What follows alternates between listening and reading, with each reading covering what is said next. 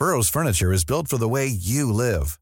From ensuring easy assembly and disassembly to honoring highly requested new colors for their award-winning seating, they always have their customers in mind. Their modular seating is made out of durable materials to last and grow with you. And with Burrow, you always get fast, free shipping. Get up to 60% off during Burrow's Memorial Day sale at burrow.com/ACAST. That's burrow.com/ACAST. burrow.com/ACAST. One size fits all seemed like a good idea for clothes. Nice dress. It's a t-shirt. Until you tried it on.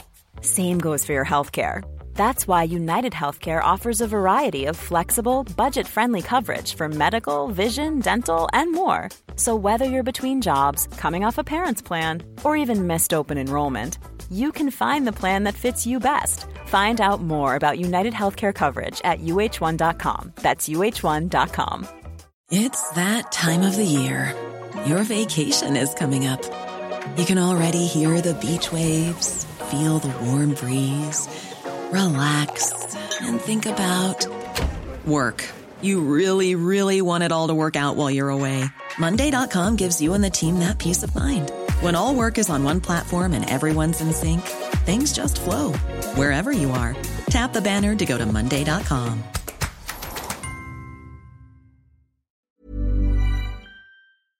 Hey, this is Ollie, telling you about another podcast I host, Unfiltered. It's an interview show. We've talked about sex work, addiction, and battering racists. And we're only a few episodes in. Some of the guests so far: One Direction's Niall Horan, GOAT footballer Viv Miedemar, and Mayor of London Sadiq Khan. Just search Unfiltered with Ollie Dugmore wherever you get your podcasts. Am I tough enough? Strong and stable leadership. Total rhubarb. Hell yes, I'm tough enough. Shut the fridge. Not another one? It's the Politics Show podcast. Love podcasts, hate nonsense. It's the Politics Joe podcast, ladies and gentlemen. Come on, it's just you and me, Ed. Just you and me. No goes allowed. You can't buy class like this, my friend. Absolutely. How are you? Boys only. Dudes fucking rock. Dudes rock. Cheers. Finally, once and for all. Yeah, this will be the lineup going forward. Our viewership is just plummeted like that. How are you, man? I'm doing well. How are you? Very well, thank you. Very well. All the better for that lovely old beer in my mouth. Yep, delicious. How was your weekend? Weekend was good. We separately, but we did have both seen Oppenheimer. Now in the last. You used to say Oppenheimer. Yeah, in the original German, I guess. Yeah, and I think I'm fully pro the bomb. Oh, okay. That was my takeaway. We were talking about on the desk earlier, and you said, would you press the big red button? And I didn't answer the question, but your answer is an emphatic yes. Oh, you need to. Well, is that not the point that all prime ministers have to say they would? Because otherwise, what's the point of a nuclear deterrent? Wasn't all that Corbyn was criticised for? And so you're anticipating that question. Yeah. You 100% would have killed like 200,000 on the Japanese chance that I ever run for office. I didn't say that. Oh, not specifically Japanese. Just people. Anyone. Oh, I imagine it'd be targeted. If you instigated nuclear war, I suspect the entire population of Japan would be killed in the nuclear holocaust that followed. Would you go for Japan? No, as in everyone dies. Everyone dies. Everyone dies in nuclear Armageddon. I suppose so. The induced nuclear winter means that no sunlight can get through to Earth, so all the plants die. Yeah, but I'm Scottish, so I can survive. I've grown up in Glasgow. I've got a vitamin D deficiency coming at my eyeballs. Yeah, absolutely. I mean, Ava's not here, so we can just do a podcast episode reacting to Oppenheimer. So. Yeah, we can do that because dudes rock. So, what did you think of the film? Dudes do rock. It's basically just men, right? Famously, that's what I genuinely thought at one point. You know, when they go to Los Alamos, first of all, stop listening to this and go and watch Oppenheimer. Right now. But if you haven't seen it yet, Los Alamos is like the town that Oppenheimer created to research the bomb. I thought, that just looks really fun. Yeah. just guys hanging out, doing experimental physics. Molecular physics. Oh, there's a bar there. Did a Christmas party. That's all we need. There's lots of like German immigrants just having a good time. Yeah. It was good. I really liked it. I haven't seen Barbie yet. I want to see Barbie. No, isn't that violently misogynistic of us? We've said dudes rock about 5 times in the opening minute of I think we should preemptively apologise for having not seen Barbie. Soon though. soon. I will get it in there. I think many of us have had to sort of negotiate to see Oppenheimer. You had to. You give with one hand, the other takes, so there will be a Barbie visitation. I've read a lot of critical analysis of Barbie without having seen it. Yeah, I feel unfortunately it's one of these things that you've already has to take about because of the discourse about it has been. And I, for one, think that Barbie is not a feminist icon, having not seen the film. It was, I'm looking forward to seeing that. I liked Oppenheimer, obviously, tons of examination of guilt, which I thought was great. And I also quite enjoyed how the contrast between sort of big brain Oppenheimer and big brain Einstein versus silly narcissist politicians like Truman and that Secretary of Defense and Strauss. I thought it was the FBPE take would be Oppenheimer foregrounds expertise, which we've sadly lost in Brexit Britain. Michael Gove would absolutely hate that film. No, I thought it was fucking sick. Do you get up to much else, or? I went to a Barbie themed party, but without having seen the film. Okay. You don't need to be familiar with the oeuvre. I don't think was there any political discourse happening there. What did the party think, feminist or no, Barbie? I wasn't really talking about that, to be honest. I think it was just a normal party rather than a. Did the party have any connection to Oppenheimer? Or anything like that? I considered going as Oppenheimer because that would be funny. God, you're so fucking that'd be the most incel thing. Everyone's there in pink. You turn up. You've only eaten an almond a day to lose weight in preparation. Why is it? How is it so counterculture? God, Ed Campbell is so cool. In a week. But that was actually that was more a thing of I didn't really have anything to go as for Ken. I do have a grey suit. You're a Ken. I'm a Ken. We're all Kens. Take that top off, man. 6-pack. Fucking drop it on him. No. You had to do it to him. No, I'm not saying now on the pod. I'm saying that could have been your outfit. Yeah, it could have been. You could have stunted on him. Could have been my one almond a day. Yeah. Your one almond a day rig, which is fantastic, by the way. Imagine how unhealthy it is. No, I'm saying that because that's what Cillian... No, I know. But I think Cillian Murphy has obviously a really good metabolism to be in his 40s and be that skinny anyway. I unfortunately am not blessed with maybe the same metabolism. Did you enjoy the scene where he was sort of sat naked in that chair like Rodin's Thinker? So funny. But then also when he appears in the boardroom naked as well. That felt like actually, I'm not going to spoil it. But that felt quite. I didn't really buy the psychology of that moment, and I thought it was quite a cheap thing to get the two actors naked in that room. Yeah, surrounded by old men. Yes, indeed. I got a bee sting this weekend. Did you? Yeah, for the first time since my youth. This has really gone off the rails. No, I just wanted to talk about this. It doesn't hurt as much as I remember. Either because I'm now a grown man, and have a higher tolerance for pain, or maybe I was just, a little baby bitch boy when I was younger. They're sore though. Yeah, it's in the worst place possible as well. If I can show you, it's in there. You see how it's red there on the inside of my finger? Yes.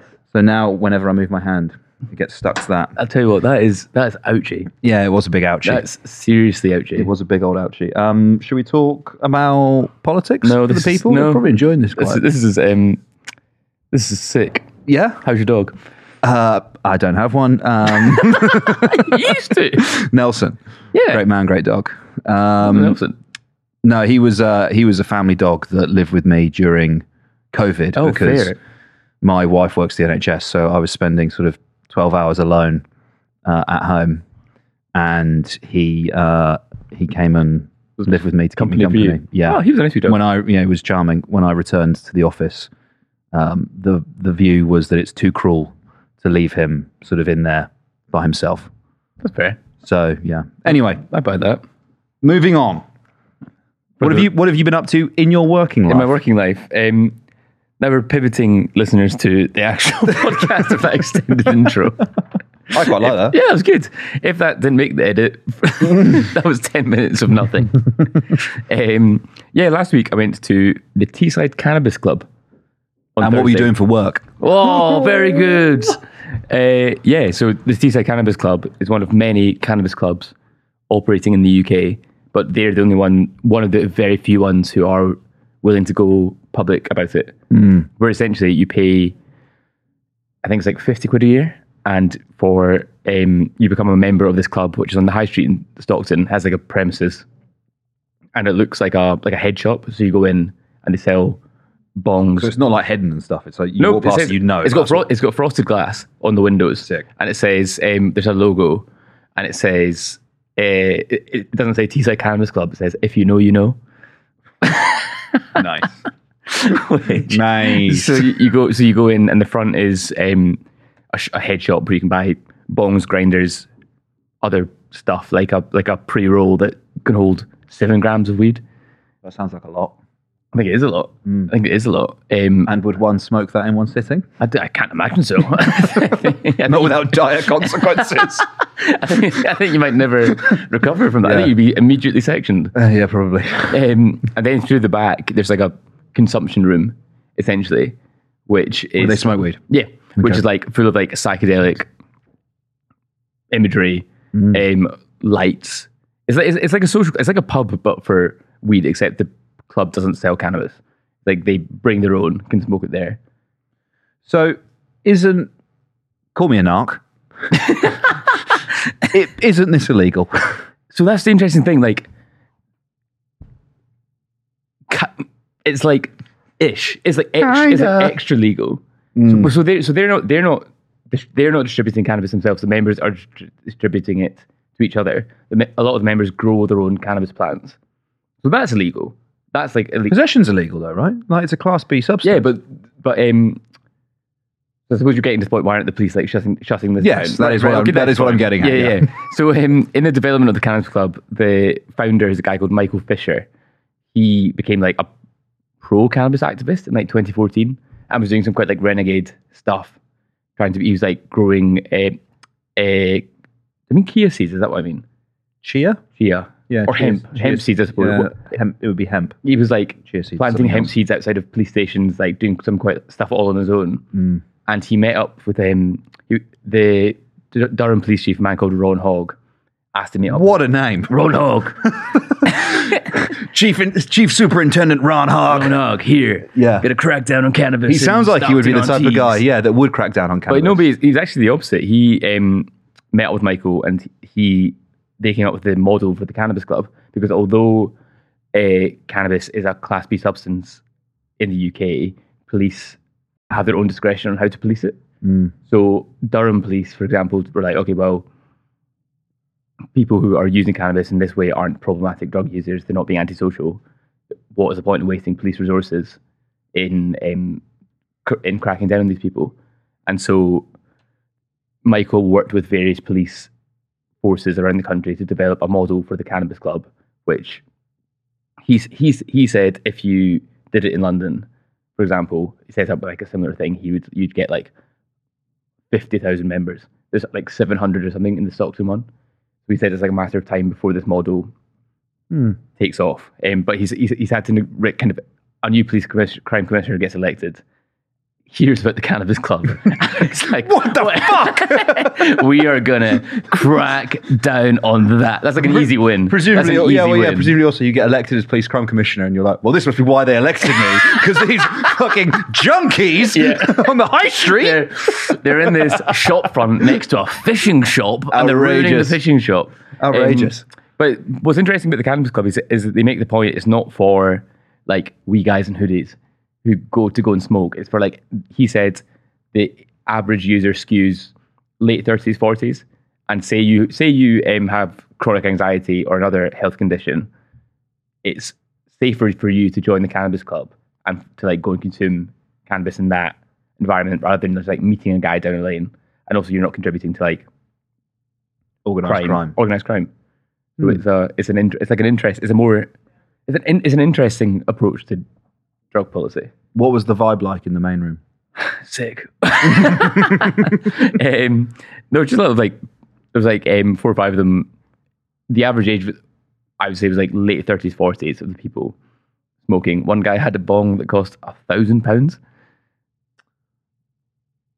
Right. What are your thoughts about that? My immediate thought, and this is probably why I'm sort of becoming less and less relevant to the podcast audience, was that sounds enormously fiscally irresponsible. What did it have? Like decals? Like why is it cost it had a really rare Rick and Morty sticker. Yeah, I don't understand. It was glass. It was like it's like hand blown glass. It was a piece of glassware, and it had like. Did it look nice? Yeah, for a bong, I guess. Like it wasn't like. Could you put it in a gallery? Would it count as art? No, it looks like a bong. Okay, right. It's still very clearly a bong. Yeah. And then the confusing thing for me about that, right, is at uni there was a guy who will remain nameless who got really into gravity bongs. So what's a gravity bong again? You sort of use. I'm going to explain. I'm going to bastardize explaining this. Okay. I'm sure there's going to be someone who's not happy with how I've explained this, and I'm by no means one of the key architects of the gravity bong. But essentially, he would get like a mop bucket and fill it with water. Then you get like a 2-litre bottle, cut the bottom off it, so it was kind of like that would be your chamber. Foil on the top of the bottle lid, poke the holes in it, weed goes on top, you light it, and then basically the bottle is like low in the water, and as the weed is cooking, can you smell what's cooking? Can you smell the gravity bong's cooking? You raise it above the water, which creates, a vacuum, so the smoke gets drawn into it, sitting on the water. You then take the foil off, put your mouth over it, and then submerge it again, and all of the weed smoke goes into your lungs. So I think the complete operational cost of that is about £5, not including the weed. I guess you probably don't want to have to keep filling up a mop bucket every time you want to get high. I don't know, it's quite grimy, that. Yeah, it was grimy. It was a scene in the kitchen. It's very like, Trailer Park Boys. Yeah, but I think that has a certain charm to it. But the charm of this is like, it's like a... Can you be like a high-functioning elite weed user? That's the question. I guess so. Yeah, I think they were, because Michael said the people who come in, so the people who were on camera smoking for us, they all either worked at the club or were like investors in, there's like they've licensed the If You Know logo that's making merch. So one TM. I don't know if it's TM, but apparently they're making some serious cash off the licensing. What are we saying? Is it drippy? It's just like... You get any merch while you were there? I got a mug. Nice. It says, If You Know on it. Which I look forward to drinking from, not in a gravity bong way. That's quite rude. I think that's exactly the first thing you should do with it. I think that's the first thing you should do. But, so Michael was making the point that the people, other members who would not want to be on camera is because they are lawyers, doctors, etc. Yeah, sorry, no, you can be high functioning and stoned. But what I meant to say was like the kind of the drippy side of things. Check out my 1 gram bong. Yep. I feel like weed culture is quite far removed from that sort of ostentation. I don't know. Unless it's like the bong is expensive because it just gets you so baked that it's worth £1,000. But I think what's interesting about this is it's not necessarily built into weed culture. Like the people there aren't like hippie bros.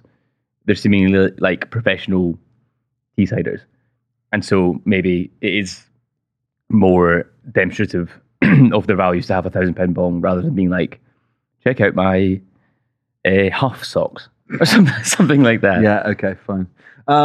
Key takeaways, what else? Anything else you learned while you were there? Do you think it would work elsewhere in the country? I think it would. I think the main point, so what's interesting is, so they now operate as the Exhale Harm Reduction Centre. And so it's about removing the harm from drug consumption. And we talk about this on the podcast quite a lot. We sure do. Drug consumption. And we're fucking blitzed every episode. We do a lucky dip of pills before. I'm on 2CB right now. Yeah, I won't remember this tomorrow. No. But there seems to be some positive developments in drug policy in the UK, but it's only coming from users themselves. Yeah. So if we take the case of Peter Kraken, my guy. Hello, Peter. Again, welcome to the Peter Kraken podcast, where we talk about Peter Kraken and his achievements. The man who had the drug consumption room in Glasgow. He was a problematic drug user. He injected heroin, and he came up with a good drug policy. Michael is a medical cannabis user. Came up with a quite radical, good drug consumption policy. And instead of listening to these people who are helping people in their community, they have the empathy for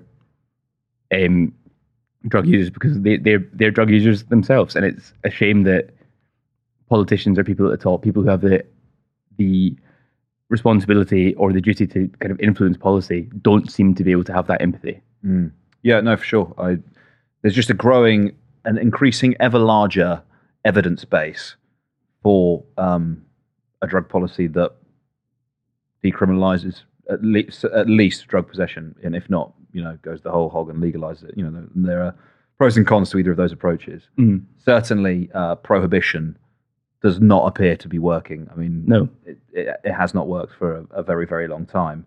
And so you're sort of left questioning, is it because they don't know what Portugal is? It's something that move the globe around ever so slightly. In a fucking Suella Braverman's office, which is unfortunately, it's blocked by like the arm of the globe, which doesn't know what it is. But, there are tried and tested, proven methods of reducing drug deaths, reducing drug harms, improving police outcomes, not just because of the reallocated resource. I mean, it sounds like the Durham police have already reallocated the resource because these guys are very much going. But do you know what I mean? It's it's politics, basically. It's because there's a stigma around drugs, drug use, that people sort of view it as an antisocial thing rather than as a health matter, and as a result of which, until sort of Middle England softens to these issues, we're going to continue stigmatizing and punishing these people for having a medical condition, addiction. If prohibition worked, there wouldn't be a cannabis club on Stockton High Street. That is correct, yeah. So it's already prohibited, but there's a thriving business. Yeah, literally on the high street. Yeah, and there's other things to consider as well. Like Michael made the point to me that think how much tourism Amsterdam gets from weed tourism, and he was like, you could turn the Northeast into the Amsterdam of the UK. Think about do we want that? Do we not want that? Yeah, I don't know. Like think about like the Northeast has been like decimated post industry. There's not a lot of good prospects there. Yeah. If there's any industry, it would probably be welcome. So we need a load of stone stag doos. Let's send them to Stockton. Yeah, I don't know. It's so close to Newcastle because it's like Amsterdam obviously has a thriving tourism industry for all sorts of different reasons, and then there's kind of like there's the high culture one, there's the historical one, and then there's like young Brits who go there to get stoned and walk around the red light district. And you can all do that. I learned a lot about Stockton. Hit me. First railway line in the UK. Okay. I think Stockton to Darlington. Nice. From the mines. They had the Globe Theatre, where among people who performed there, the Beatles. This is like when we went to Hartlepool and found out that Ridley Scott studied at the college at the art school there. The obligatory Wikipedia trawl on the train up. But imagine you go to Hartlepool, go to as an homage to or a pilgrimage to Ridley Scott, and then you sit there and watch Alien and buy the legal weed. Yeah, from true. the cafe. Yeah, fine, okay. No, I'm broadly supportive of these things. I don't know if the way to advocate for it is to be like, yeah, we'll get a shitload of weed tourists coming to Stockton. You guys will love this. It's so close to Amsterdam as well. Very. That could be fun. Yeah. How long's the ferry? Like 36 hours or something? I don't know. I've never done it. You could just like hotbox the ferry, right? That's the move. Yeah, okay. It's starting to sing to me now. We should do that. Talking of government policies flying completely in the face of all of the evidence. Very good. Yeah. Segue. Shall we talk about Rishi Sunak and his little trip to Scotland? Yes. This is what happens when the Scottish representation on the table becomes 50%. You crowbar a Scotland story straight second in the running order. I was shouting at the good people of BBC Scotland. Oh, one thing actually. When does the cannabis film come out? When can people see it? This is me asking you for a deadline. I didn't realize in a professional context in front of our audience. Certainly by the end of the week. Fantastic. Catch it on the Politics Joe YouTube channel. Right. That completely undid all of the nice segueing we did. Total rhubarb. It's the Politics Show podcast. Rishi Sunak's in Scotland, Ed. Should we just play the clip? Should we play the clip of him on Good Morning Scotland? Let's start there. Roll the clip. I'm being shouted at now to let you go because our time frustratingly has run out. Hopefully we'll get a chance to speak to you at greater length at some point in the near future to really get into some of these subjects. Let me just ask you finally before you go, how are you getting up here to make this green announcement today? Private jet? I'll be flying as I normally would, and that is the most efficient use of my time. But again, I think actually that question brings to life a great debate here. If you or others think that the answer to climate change is getting people to ban everything that they're doing, to stop people flying, to stop people going on holiday, I mean, I think that's absolutely the wrong approach. Right, that's absolutely the wrong approach. I mean, every Prime Minister before me has also used planes to travel around the United Kingdom because it's an efficient use of time for the person running the country, so I can keep focusing on delivering for people. But if your approach to climate change is to say no one should go on holiday, no one should take on a plane, I think you are completely and utterly wrong. Am I? Right, that is absolutely not the approach to tackling climate change. There's a difference between travelling by private jet and taking a flight. What we are doing is investing in sustainable aviation fuel as one of the new technologies like carbon capture and storage will help us make the transition. It's not about banning flying. It's about investing in new technologies like sustainable aviation fuel that will make flying more sustainable. That's the right approach to this. But I look forward to having that conversation with you again. Thanks very much for having me. We have to let you go. Will you commit to coming back on and speaking to us longer in future? I think this is the second time I've been on your show in the short space of time I've been Prime Minister, but I'm sure I'll be there again in the future. I hope Thanks so. very Rishi much. Sunak, thank you very much indeed. Yet another British Tory Prime Minister falling foul of a BBC regional radio station. Rishi Sunak, I thought that's the side of him that I'm the one I see, which is when he gets like a bit of questioning he doesn't like, he gets really sort of pissed off and like snooty and almost he feels it. I feel like you see his entitlement. He's petulant. Yes, that's great. He was huffing there. How you have the temerity to ask me how I travelled to Scotland this morning. I have the good grace to protect Scotland's oil. I do. What do you like about this? So you touched on it there, right? He's up there. Well, he's up there. I think there's some like big kind of like green convention. It's like Energy Week or something. Yeah, it's Energy Week, and so cool. Yeah, sure. It's Energy Week. It's Energy Week, and so they've announced 100 new licenses for oil and gas in the North Sea, and that I'm not even fucking hamming it up. That is true. That is what's happening. Yeah. Run me through it, Ed. Run me through the thought process. So here. it's good because we all know climate change is a myth. Yeah, and there's no need to pivot. Wildfires in Greece. Made up. Nothing wild about them. Nothing wild about them. The only thing that's wild about them is those arsonists. Those arsonists are wild, aren't they? They should be in jail. But no. Nationwide, continent-wide drought. Absolutely fine. Made up. Absolutely fine. Burn the oil. I don't have any drought because of this delicious pint. Oh, yeah, exactly. I'm going to burn the oil at both ends. Burn that oil candle at both ends, baby. Chew, fucking chew. Yep. Polar bears. Yeah, fine. Fuck them as well, also, though. Both. They are both fine and also fuck them. I don't care. Think how many animals are already extinct. Yeah, I mean, let's add a few more to that list, let's baby. Kill the remaining tigers. Yeah, what about the dodo? Shit. Fuck it, Just polar bears. Do you know what's a rubbish phrase? Dead as a dodo. Yeah. A better phrase. Dead as a polar bear. Yeah, exactly. Rolls off the tongue. Far better, that one, doesn't it? Yep. I don't know what to say about this. It's so stupid. It's so... someone made a good point. Like, why would Rishi Sunak believe this? I think it was a column in The Economist, basically making the point: why is Rishi Sunak doing these things? Because he genuinely believes this. This doesn't appeal to the electorate. I think this appeals to Rishi Sunak. He's an extraordinarily right wing person. Oh yeah, big time. And so He's always been far more right wing, I think, really, than any of our most recent Conservative prime ministers. There's maybe a question, but but at least hard Brexiteer. May threw a bone to trans people, at least. Yeah, self-ID stuff. Yeah, and then he blocked it, right? From Scotland.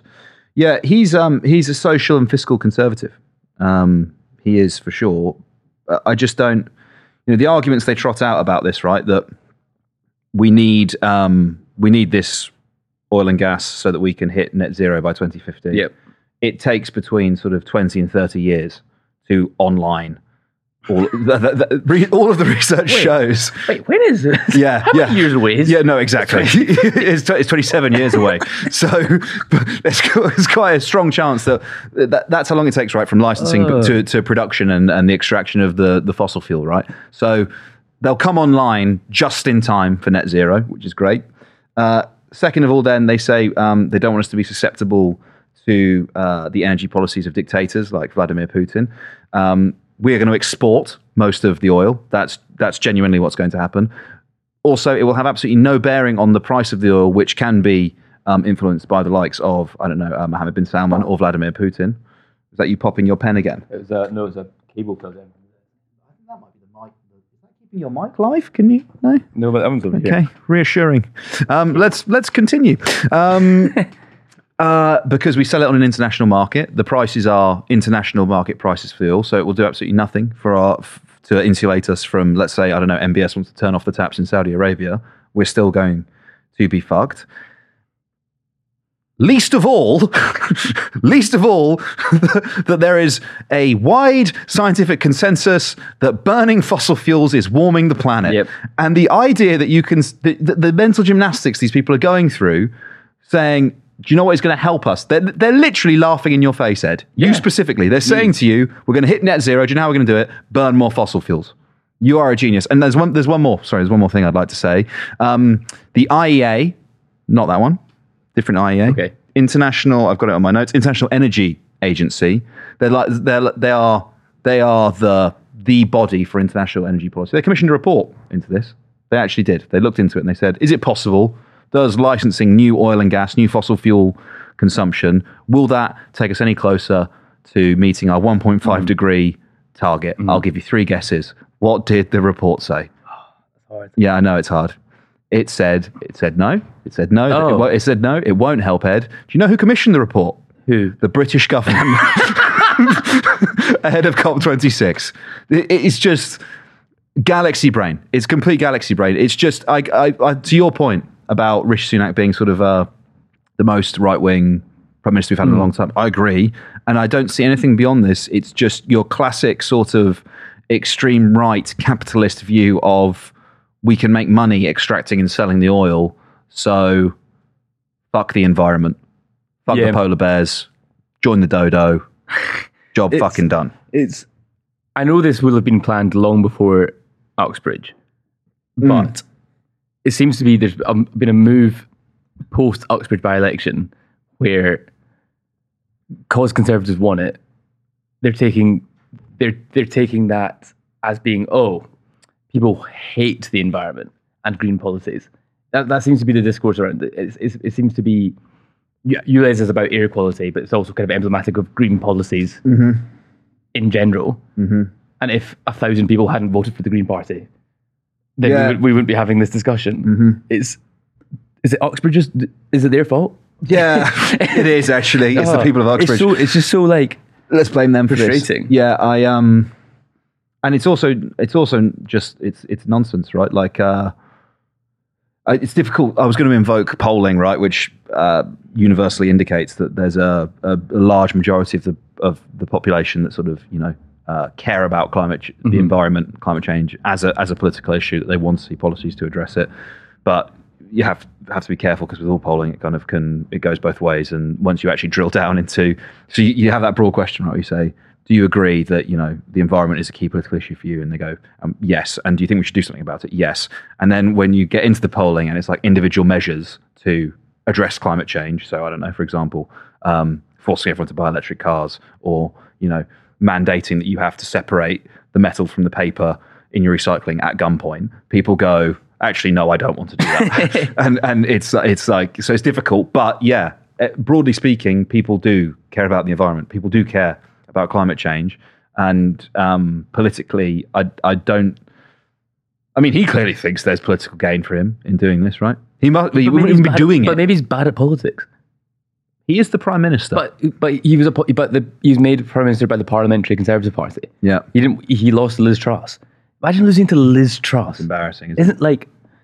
maybe he just sucks. Does he suck? That was interesting. Yeah, he does suck. Yeah, with because in that leadership contest that he lost to Liz Truss, she had the vibe. I think we've spoken about this before, but she had the vibe of being the right winger.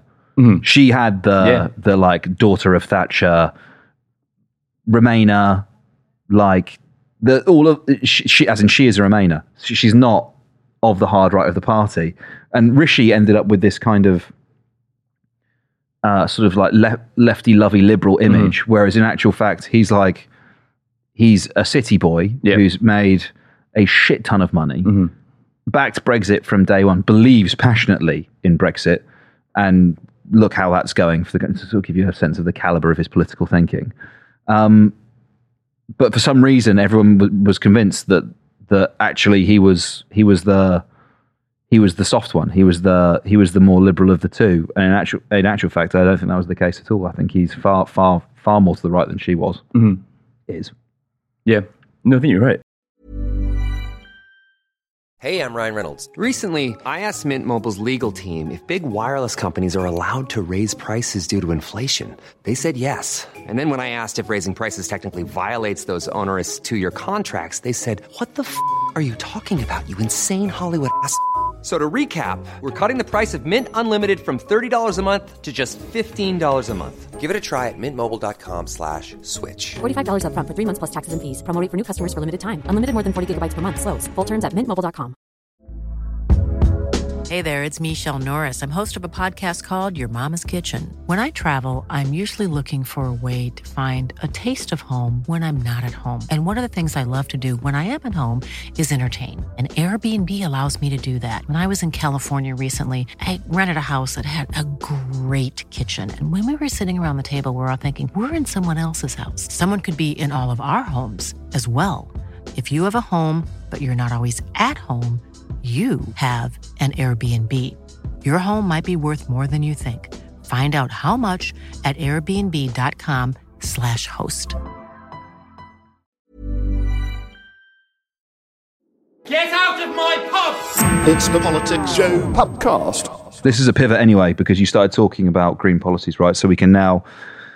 Well, let's tie this in, right? Sunak flew to Scotland in his private jet to make this announcement, which shows you how much he cares about motorists.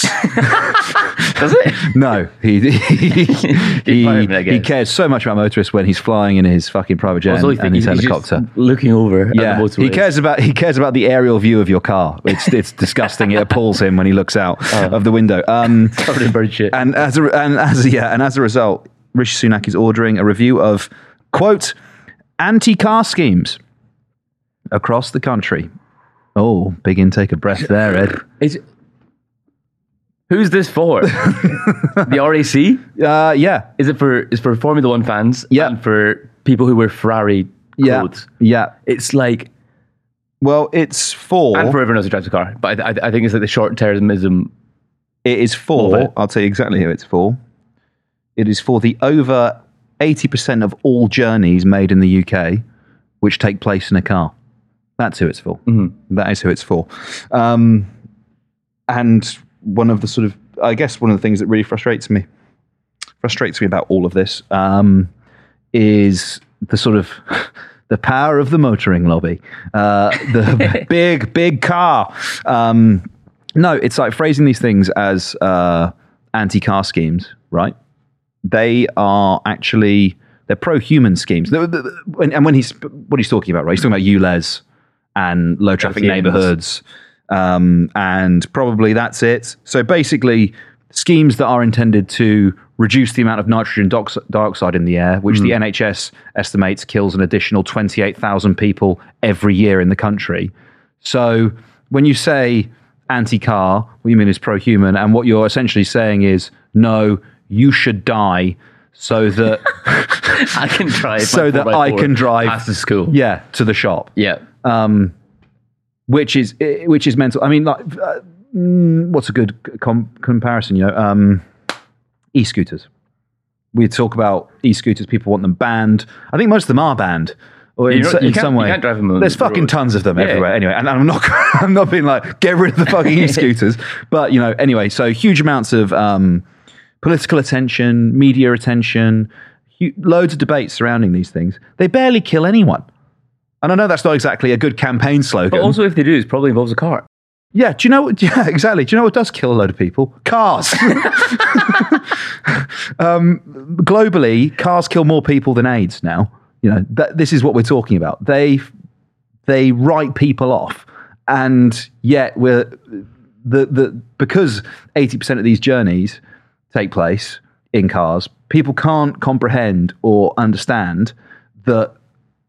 They think that by being taxed, i.e., you're going to have to, pay some of the costs for this because you keep putting people in hospital with your driving, with your emissions, with your actually, and this is another side to it as well, is obesity. I think it's a third of adults in England live a sedentary non-active sedentary lifestyle, and it's because you get out of bed where you've not been sitting down in bed, but you've been lying down, right? So actually it's probably the most extreme form of sitting down.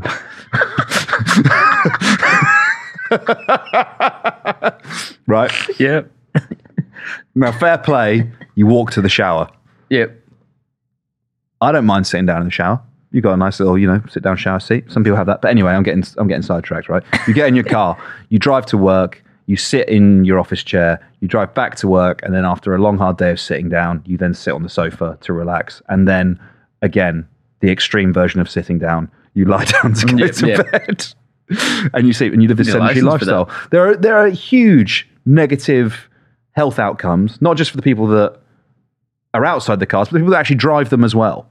And if you're not going to do anything about it, if you're going to say, no, actually, ULEZ is bad, what you're essentially saying to those people around the car that's polluting is your lungs are subsidizing the car if they're not going to pay. That's what you're advocating for. Your lungs are a price I'm willing to pay. Yeah, that's magnanimous. For this car. It's absolutely magnanimous of you. And I know people get super, super angry about this.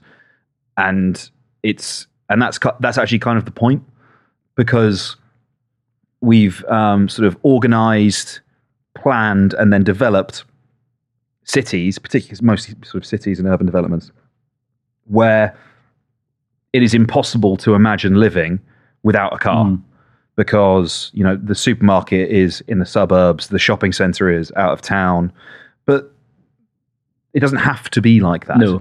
And we've become so reliant on car driving. What about children, right? Safe public spaces for them to play and be outside. Their roads are full of cars. The elderly, when they're no longer fit to drive, no longer have access to all of these places. So I don't think it's ideal or good that we are as reliant on cars as we are, and to sort of to fixate and defend on them. It's like it's cheap and easy politics. But I think that speaks to, I think I've made this point before. Yeah, you're right. We should be thinking in grander schemes, and we should be able to think about a world in which every part of the UK has adequate and great public transport. But it doesn't. And I think the British public lacks the imagination or appetite for that change. The most radical policy platform of the last, half century was rejected vehemently, and it was kind of ridiculed, being like, "You want free broadband for everybody?"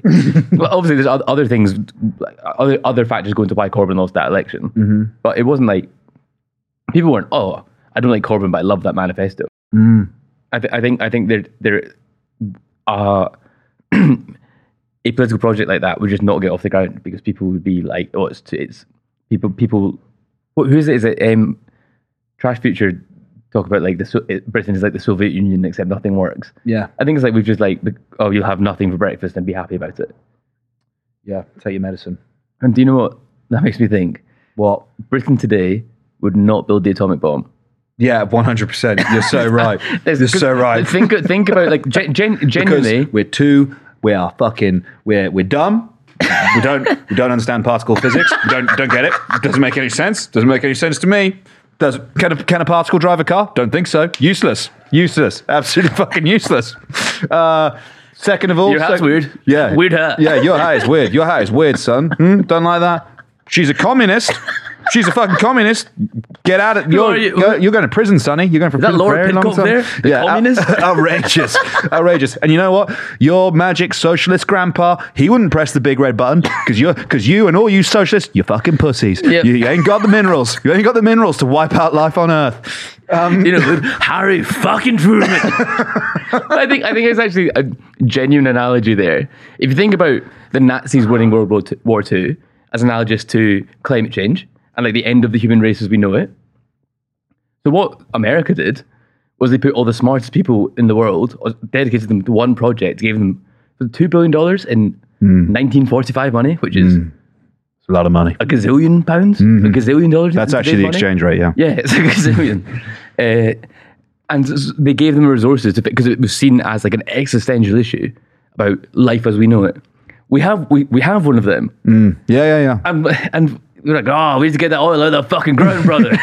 Hell yeah!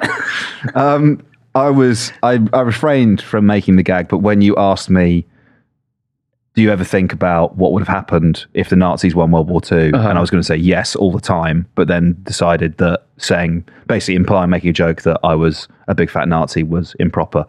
So I didn't say it, but I've